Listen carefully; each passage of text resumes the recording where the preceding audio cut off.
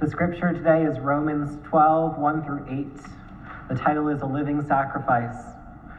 Therefore, I urge you, brothers and sisters, in view of God's mercy, to offer your bodies as a living sacrifice, holy and pleasing to God.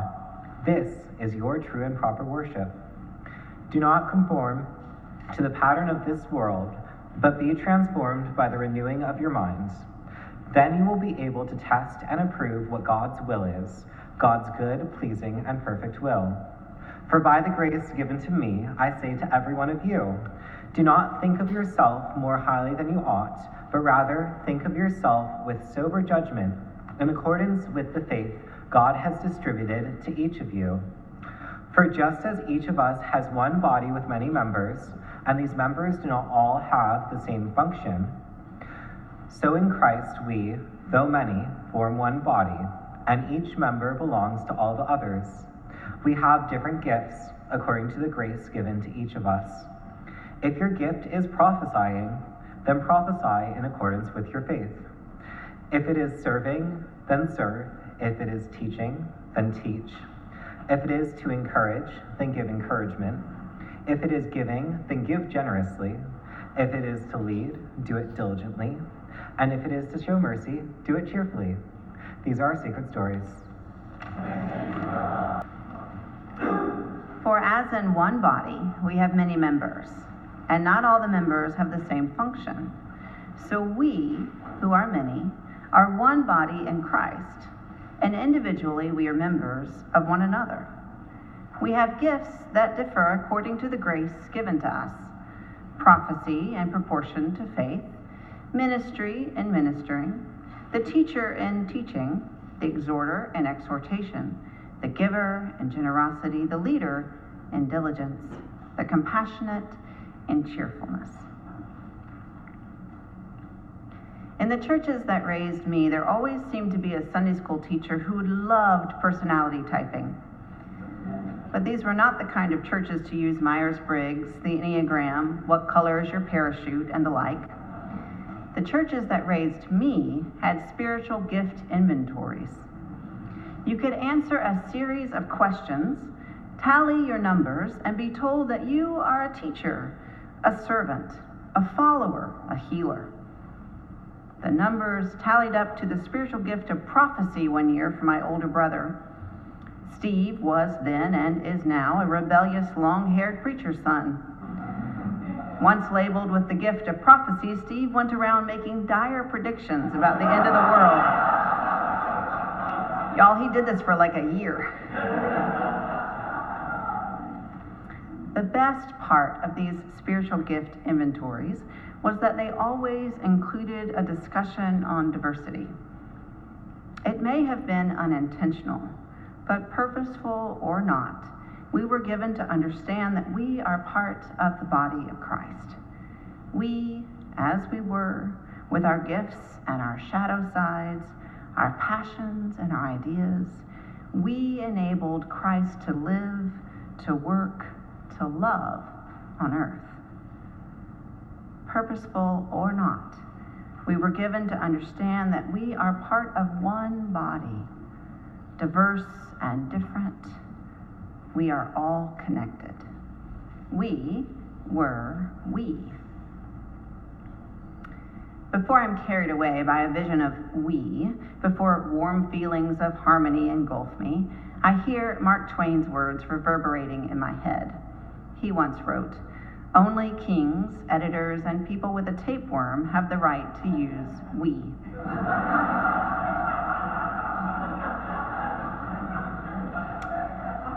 We, any version of it, collective, editorial, royal, we is tricky. There's so much more control with I. But I do think we is possible.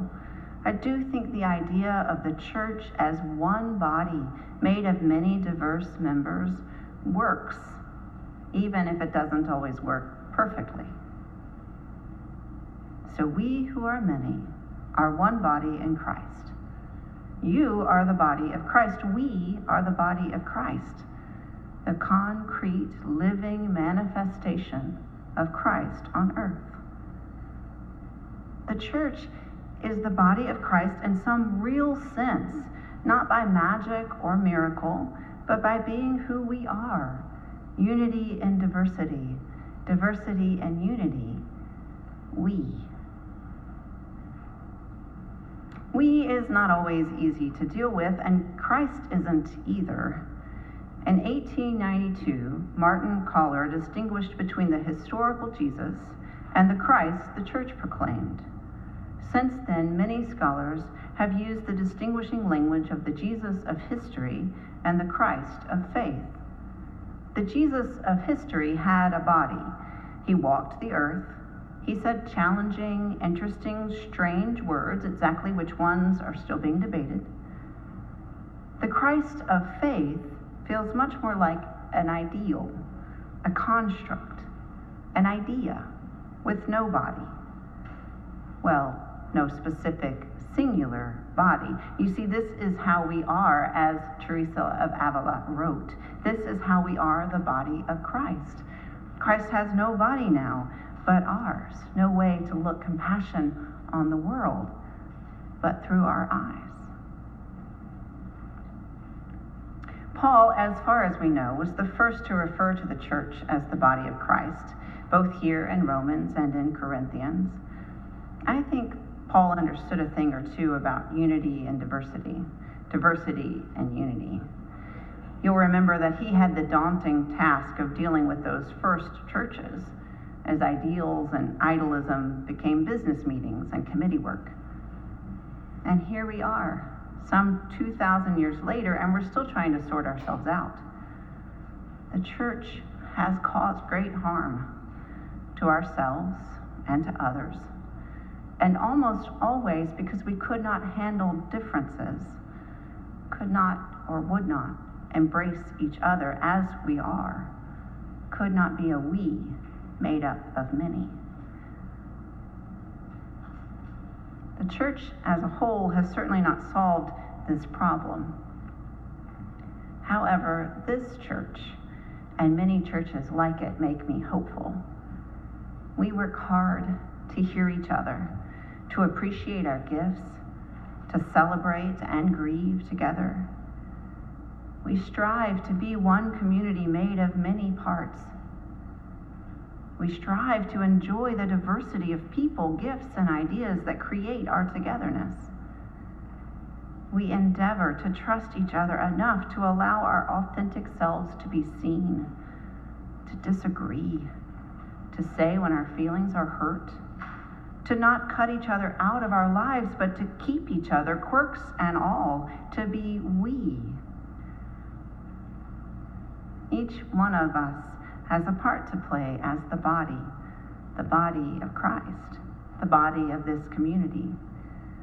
We are not all the same, thank God. Our gifts, our uniqueness, our passions, we are all of us needed. We're needed to be this community, to work together, to live and love together. You know, now that I think of it, I wonder if the Adult Education Committee might consider a spiritual gifts inventory this fall. You know, an inventory is not required.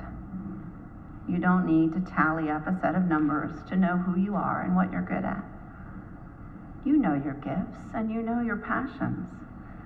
And we need you, just you, exactly you as you are. You are part of the body of Christ, right along with the rest of us. We are one and we are we. We are organically connected to each other, and together we create a movement of love, and the world needs it. We are part of one body.